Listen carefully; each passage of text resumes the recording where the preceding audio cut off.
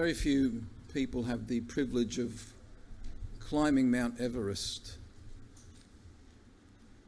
Few people have the privilege of step after step climbing so high, to stand on top of the world and to experience the unsurpassed grandeur. This evening I would like to ascend a flight of 5 steps with you. Only 5 steps, but each step is breathtakingly high, exceedingly lofty. And for those of us who are used to dwelling in the valley, up high, the air becomes thin and our heads become giddy. And so I trust that the fresh air of the Holy Spirit would assist us as we seek to ascend these 5 exceedingly high steps tonight. It starts with the invisibility of God, and we from there ascend 1 step at a time to the glorious Christmas truth that we all may receive abundant grace from God in Christ. 5 steps are in our text tonight, John chapter 1 verses 14 to 18. And of course it's necessary for us to ascend them one at a time. The first step and the lowest step in this flight of 5 stairs is that God is invisible. God is invisible. The beginning of verse 18 says, "No man hath seen God at any time." On August the 7th, 1961, 26-year-old Major German Titov became, I think, the second Soviet cosmonaut to orbit the Earth and return safely. It was a monumental feat for mankind. And sometime later, speaking at the World Fair, he recounted his experience. On a triumphant note, he let it be known that on his excursion into space, he hadn't seen God, therefore proving that there is no God. Well, on the same basis, he'd have to concede that there's no such thing as air. There's no such thing as electricity. There's no such thing as radiation. There's no such thing as a baby in the womb of a woman who is 8 weeks pregnant. What fools we make of ourselves by denying things that we can't see. Mr. Titov could no more see God from his spaceship than he could see God sitting at home in a dark room. You can sweep the heavens with a telescope. You might just as well sweep the kitchen with a broom. God cannot be apprehended by physical means. God is a spirit, Jesus told us in John chapter 4. And a spirit hath not flesh and bones, Jesus said in Luke chapter 24. God is a spirit, an ever-present spirit, an everywhere present spirit, which means that he is, in theological terms, a word, incorporeal, which means he's without parts, he's without body, he's without material experience. Therefore, he's free from all limitations. In other words, God is invisible. John acknowledges that in verse 18. No man hath seen God at any time. Now, in that verse, John tells us something that we already know. But he does pose a problem for us. If we can't see God, how can we know God? Well, that's 1 step in this flight of 5 stairs in this text tonight. God is invisible. Here's the second step that begins to answer the problem about God being invisible and how can he be known. Secondly, God has revealed himself in the law of Moses. This point is found in verse 17. Actually, let's read verse 16 and 17 together. Of his, talking about Christ, of his fullness have all we received, and grace for grace. For the law was given by Moses, but grace and truth came by Jesus Christ. Now, there's no question verse 17 is making a contrast and comparison between the law of Moses and Jesus Christ. The question is, what's the nature of the contrast and the comparison that John is making? Is verse 17 saying that the law of Moses is contrary to grace and truth? That Jesus is gracious and truthful, but the law is not gracious and truthful? Is that the nature of the comparison that John's making here? I don't think so. Because other scripture writers claim that God's law is truthful. David says in Psalm 119 verse 142, "Thy righteousness is an everlasting righteousness, and thy law is truth."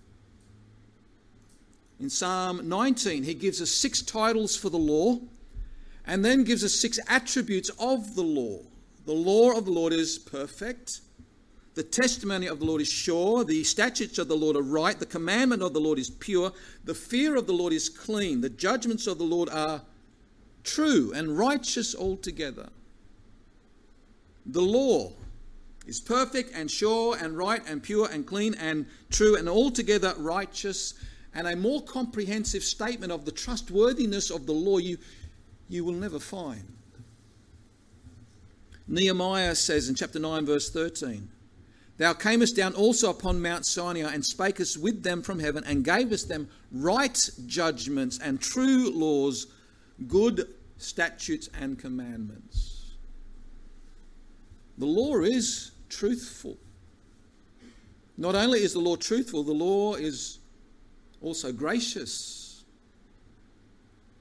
Yes, there were stringent requirements of the law, yet all those who failed to live up to the requirements, for them there was a system of sacrifices. A system of sacrifices whereby they could make an atonement for their sin, that it would provide a temporary covering for that sin. And even if a person was poor, there was the gracious provision for poor people to offer an appropriate, affordable sacrifice for their sins. No one was exempt. No one need to miss the opportunity to have their sins covered. Under the law, where there was the gracious release of slaves every 7 years, set free, totally free. There were the gracious gleanings that was left behind after the harvest, so that all the poor people had food to eat. There were cities of refuge, God's gracious provision for fugitives to run to. In many ways, in many places, the grace of God is evident in the law. So the law was both gracious and truthful. There's no doubt that John believed that.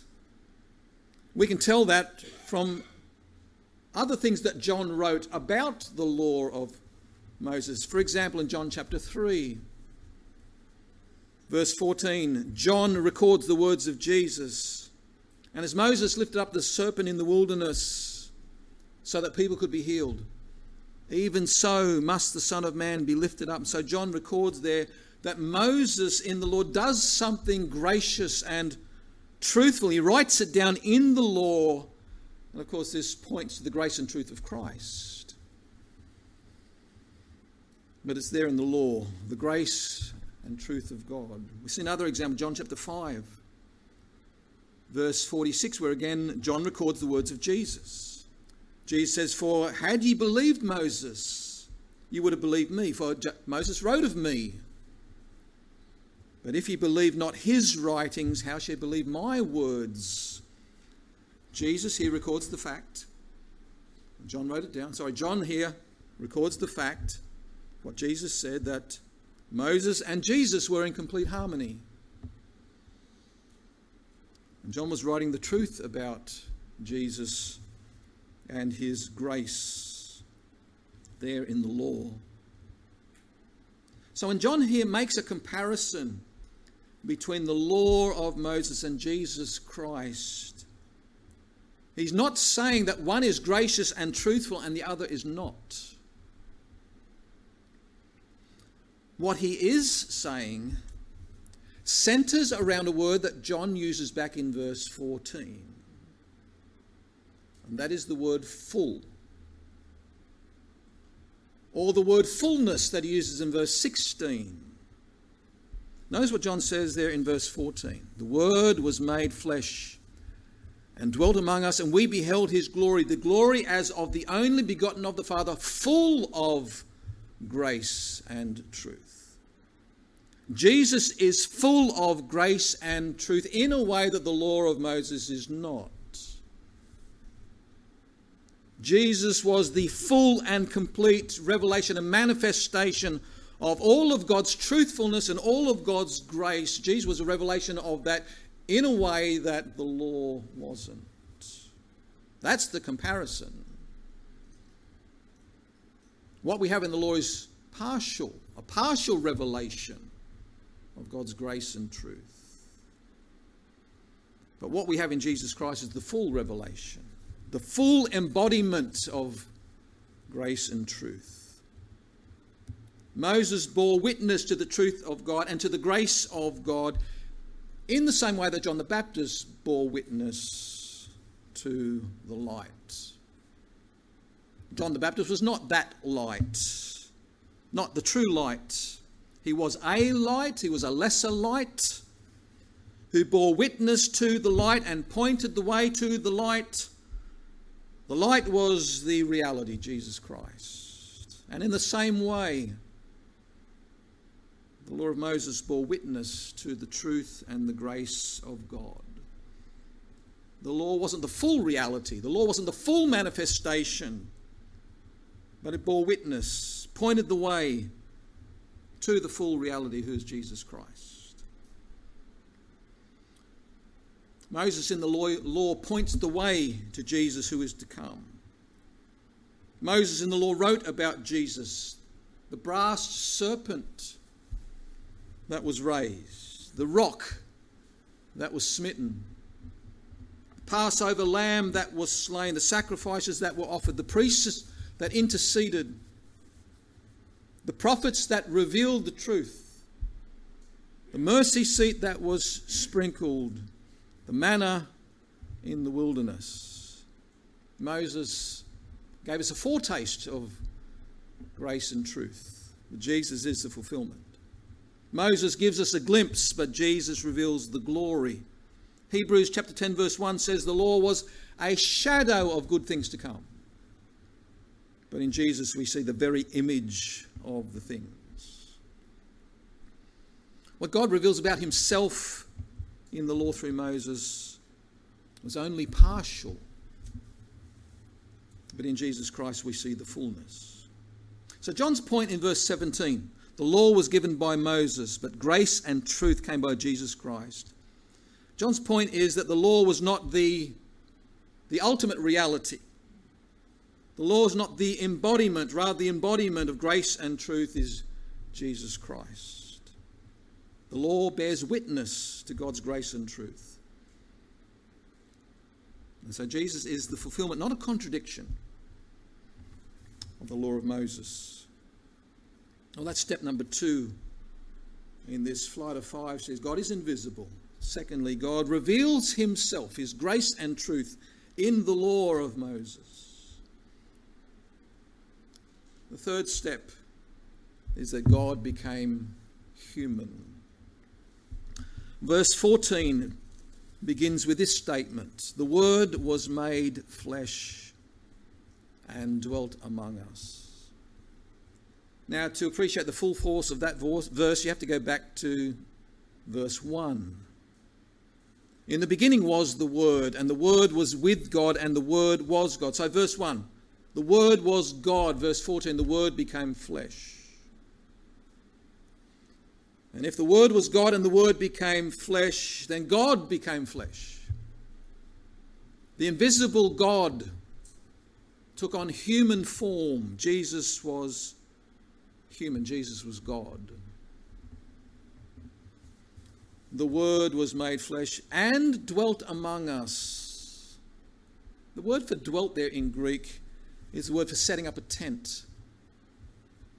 Pitching a tent or a tabernacle. The Word was made flesh and tabernacled among us. That's one way it could be translated. Tabernacle is just a big tent. Now, I used to think that this verse implied mainly that Jesus was only here on earth in physical form on earth temporarily. Tent or tabernacle being just a temporary dwelling.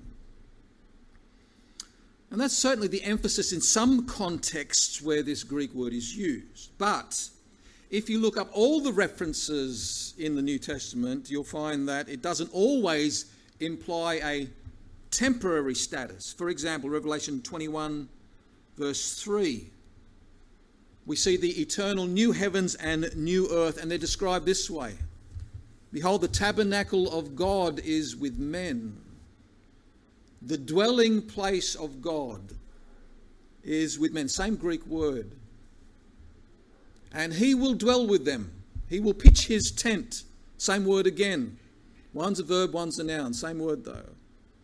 God will pitch his tent with them, and they shall be his people. There's nothing temporary about that. I think what pitching a tent here implies is that God wants to be very close to us and on very familiar terms with us. He wants to be close. He wants a lot of interaction. And I get that from 1 Timothy chapter 6, verses 15 and 16, where the Apostle Paul speaks of God as being the blessed and only potentate, King of kings, Lord of lords, who only has immortality, dwelling in light which no man can approach unto, whom no man hath seen nor can see. God dwells in unapproachable light, so gloriously brilliant in his essence that mortal man cannot see it, cannot behold it. And if God hadn't come in human form, then nobody could approach unto him. But the invisible God became visible. The unapproachable God became flesh. He dwelt among us. He set up his tent in our own backyard, as it were, so that we could approach unto him, so that we could see him and behold him and converse with him, be on very familiar terms with him. If you come into a community and build a huge palace and put up a wall round about it, that's going to communicate something about your desires concerning the people. But if you pitch a tent in my backyard, then you'll probably eat from my table. You'll probably use my bathroom. Familiar. This is why God became human. He came and pitched his tent in our backyard so that we could have a lot of dealings with him. That's the third step here in our text tonight. Firstly, God is invisible. Secondly, he revealed himself in the law of Moses. Thirdly, he became man. God became human and set up his tent among us. The fourth step is that in Jesus we see God. Verse 14 says, the Word was made flesh and dwelt among us, and we beheld his glory. The glory as of the only begotten of the Father, full of grace and truth. Notice it says, we beheld. John says, we have seen his glory. Who does the his refer to? Well, it refers to the Word. The Word was made flesh and we beheld his glory. Back to verse 1. The Word was God. The Word was with God and the Word was God. So beholding the Word, beholding Jesus, we behold God. The glory of God we see in Jesus. The visible attributes and characteristics of all that God is there in Jesus. What is the glory of God? The glory of God is God going public with his attributes. That's what we see in Jesus Christ. Paul says in Colossians 1:15 that Jesus is the image of the invisible God. Hebrews 1:3 says that Jesus is the brightness of the Father's glory, the express image of his person. Jesus is the image of God, and therefore when you see Jesus, you see God. God came and lived in a tent so that we could watch him closely. He wants to be seen and known in his Son. He wants us to behold his glory revealed in his Son. And that's what Jesus prays in John chapter 17. I will that they also, whom thou hast given me, be with me where I am, that they may behold my glory, which thou hast given me. Same point is made in here, verse 18, chapter 1, verse 18. No man hath seen God at any time. The only begotten Son, which is in the bosom or the lap or the embrace of the Father, he hath declared him. Here the point is that even though God is a spirit and therefore invisible, John chapter 4, God has now revealed himself in an utterly unique way by the incarnation of himself in Jesus Christ. In Jesus we see God and how glorious he is. Moses in the law tells us the Old Testament tabernacle was all glorious within, but its glory lay hidden. There was no great beauty about the tabernacle's outward appearance. All the furniture of the outer court was made of ordinary brass. The curtains of the outer court were unadorned linen, bleached white by the sun. The outer curtain surrounding the holy place was made of animal skins which blackened with the weather. The only flash of colour was at the gate, which gave access to the brazen altar. And that was the only hint of the glories within. But from without, there was nothing particularly glorious about the tabernacle. To the eye of the casual beholder, it was just another tent, although it was on a much bigger scale than the average tent. And even when the tabernacle was moved from place to place, every piece of the glorious furniture that was within the tabernacle itself was carefully covered from the eyes of the curious always. And in the same way, to many eyes, the glory of God in Jesus Christ was a hidden glory. When he came and pitched his tent among us, he did not lay his deity aside, he put on humanity. His glory was veiled within human flesh. Veiled in flesh the Godhead see. Hail, incarnate deity. But it was when the high priest entered within the veil that all the glory of the tabernacle was seen. The inner hangings were of blue and of purple and scarlet and were of fine linen. The inner furniture was of pure gold or overlaid with gold. The mysterious Shekinah cloud that overshadowed the camp of Israel came to rest upon the mercy seat in the holiest of holies, between the cherubim, place of atonement, the place where the blood was applied. And it was all bathed with light and the glory of another world, and only the high priest could see it, and only once a year. But John says we beheld God's glory in Jesus Christ.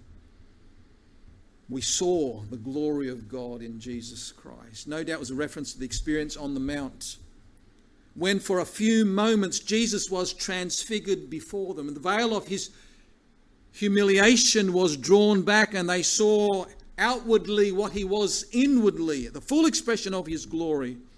And that Peter and James and John saw Jesus resplendent, white as the light, it says. They were eyewitnesses of his glory.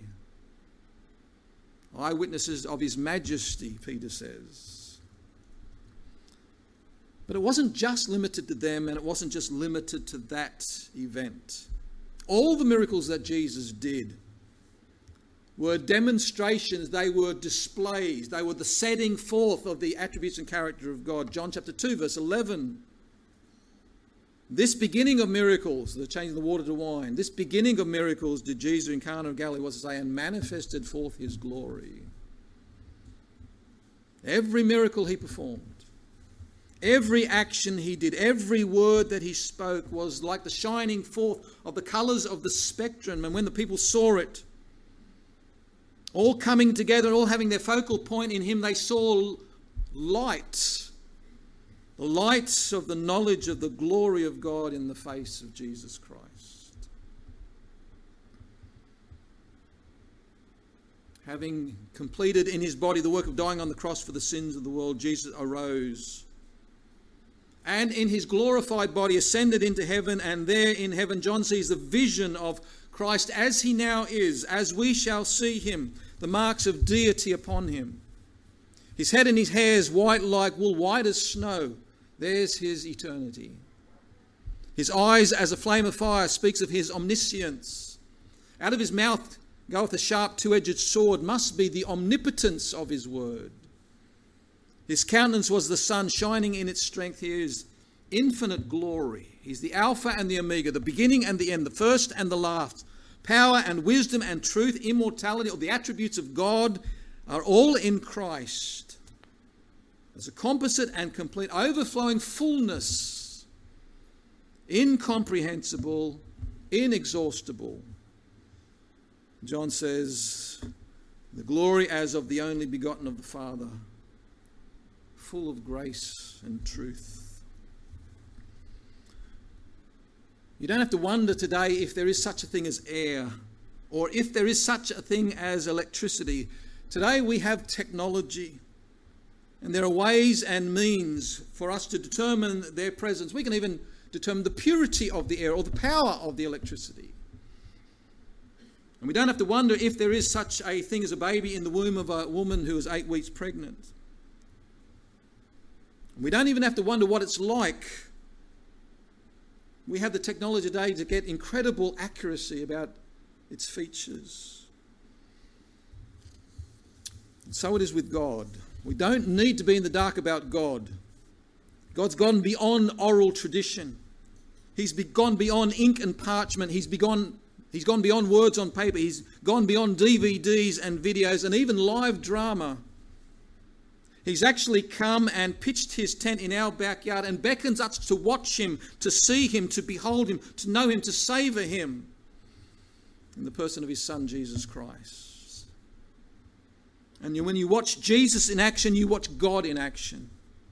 When you hear Jesus teach, you hear the words of God. When you come to know what Jesus is like, you get to know what God is like. What is God like? What do we see in Jesus? John is very clear in what he wants to stress here. We see God's grace. We see God's truth. Verse 14, the Word was made flesh and dwelt among us. And we beheld his glory, the glory as of the only begotten of the Father, full of grace and truth. Then John repeats this in verse 17. The law was given by Moses, but grace and truth, the fullness of grace and truth came by Jesus Christ. The point is this, that the essence of what God reveals about himself in Jesus is, first, that God is true, that he is true, that he is real, more real than Mr. Titov and all of us can see. There's a very real sense in that which looks real to us is just almost like a dream. 2 Corinthians 4. While we look at the things that are, while we look not at the things which are seen, but the things which are not seen. For the things which are seen, they are temporal. But the things which are not seen are eternal. God is eternal. God is eternal truth. God is the ultimate reality. And we see that in Jesus. Jesus is the way, the truth, and the life. And secondly, the essence of what God reveals about himself in Jesus is that he is full of grace. He is a God of grace. He's a gracious God. God is free and overflowing and lavish in his goodness towards sinful creatures. That's what grace is. And this is the essence of the reality of God, because nothing reveals the fullness of deity more than the freedom of God's grace. God is free and full and happy and sufficient in himself. He doesn't need us. He doesn't need to share anything with us. But he is surging with infinite energy and fullness to meet our needs. That's grace. That's the capstone, as it were, of his glory. We saw his glory, full of grace and truth. Well, that's step 4. First, God is invisible. Second, God revealed himself in the law of Moses. Third, God became human and set up his tent among us. Fourth, in Jesus we see God. We know what he is like. True reality, fullness of grace. Which brings us now to the top of our flight of stairs, the pinnacle of glorious Christmas truth concerning the incarnation. What is the connection between this revelation and you? Verse 16 gives the answer. And of his fullness have we all received, and grace for grace. So step 5 is this: God became a man not just to show us grace, but to give us grace. That expression, grace for grace, it's probably hard for us to understand because it is a difficult expression to render in English. It refers to abundance. When the Hebrews wanted to communicate lots of something, they'd sometimes just put the word twice, like in Genesis 14 verse 10. When in the valley of Siddim there were lots of slime pits, and so the author puts the word pits twice. And the translators understood the idiom, and so they translate this way: the valley was full of pits. Pits upon pits. And here John is telling us that Jesus reveals God's grace upon grace. But he's also telling us what he did receive. And he's also telling us what we all can receive. Lots of grace. Grace upon grace. Grace piled upon grace. A bountiful, overflowing fountain. Grace taking the place of grace, like the new manna every morning. New grace for every day. Sufficient grace for current needs. Abundant grace for abundant needs. Where sin abounds, grace to forgive much more abounds. Grace that overflows to us out of God's fullness.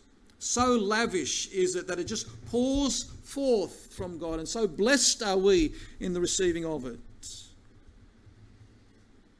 In another place, the Apostle Paul says that all the fullness of the Godhead bodily resides in Jesus Christ.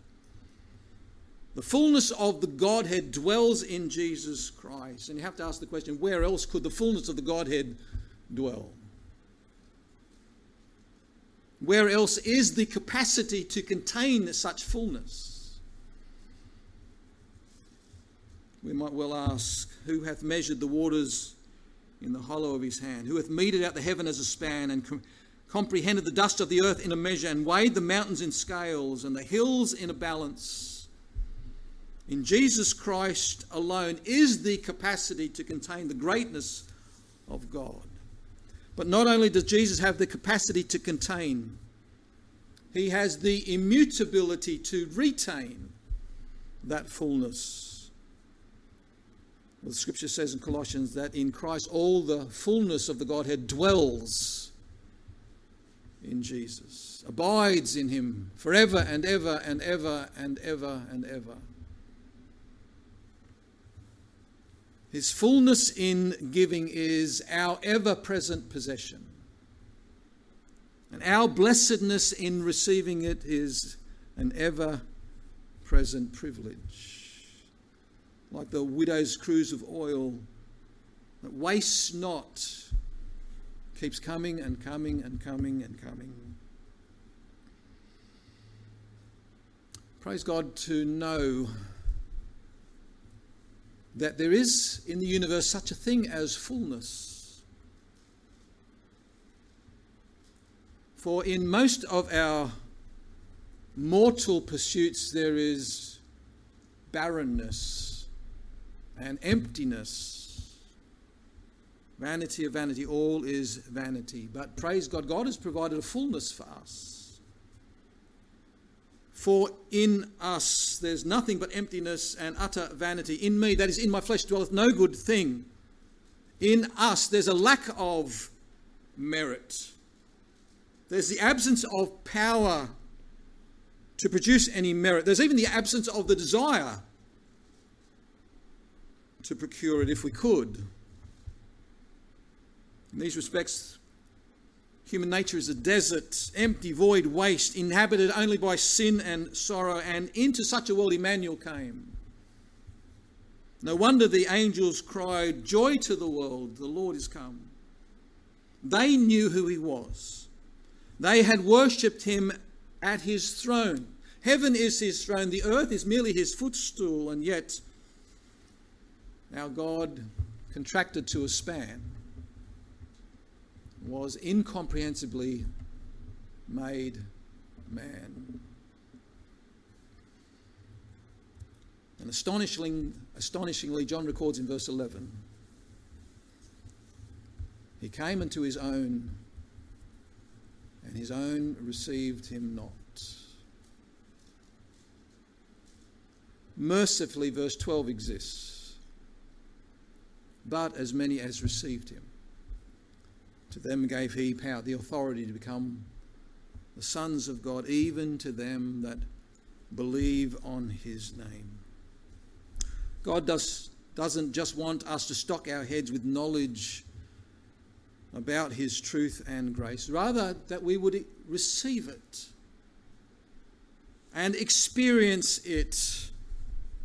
This Christmas, God wants to give us personally a foundation of truth, a foundation of reality to stand upon that won't cave in, won't go under in this ever-maddening world. And this Christmas, God wants to treat us with grace, grace to forgive all of our sins, all of them. Take away all of our guilt, make our conscience clean, ease our burdens, give us strength for each day, fill us with hope and joy and peace. This is the grace of God. This is why he came and dwelt among us. God came not just to show us grace, but to give us grace. And, friends, we must receive it. We must receive it. It's something to be received. It's something that can be spurned. But don't spurn it this evening. Receive Christ. Welcome Christ. Let earth receive her King. Welcome Jesus Christ for who he really is.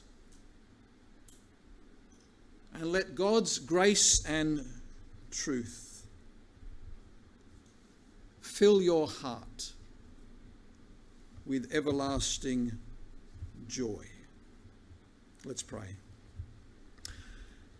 Heavenly Father, we thank you for the wonderful news concerning the incarnation. Thank you particularly for Matthew's Gospel and Luke's Gospel, which gives us the narrative. Thank you also for the Gospel of John, which provides us with the theology within that narrative. Thank you for a complete revelation of the Scriptures. Thank you for the written word, Genesis to Revelation. Thank you for the living word, the word that became flesh and dwelt among us.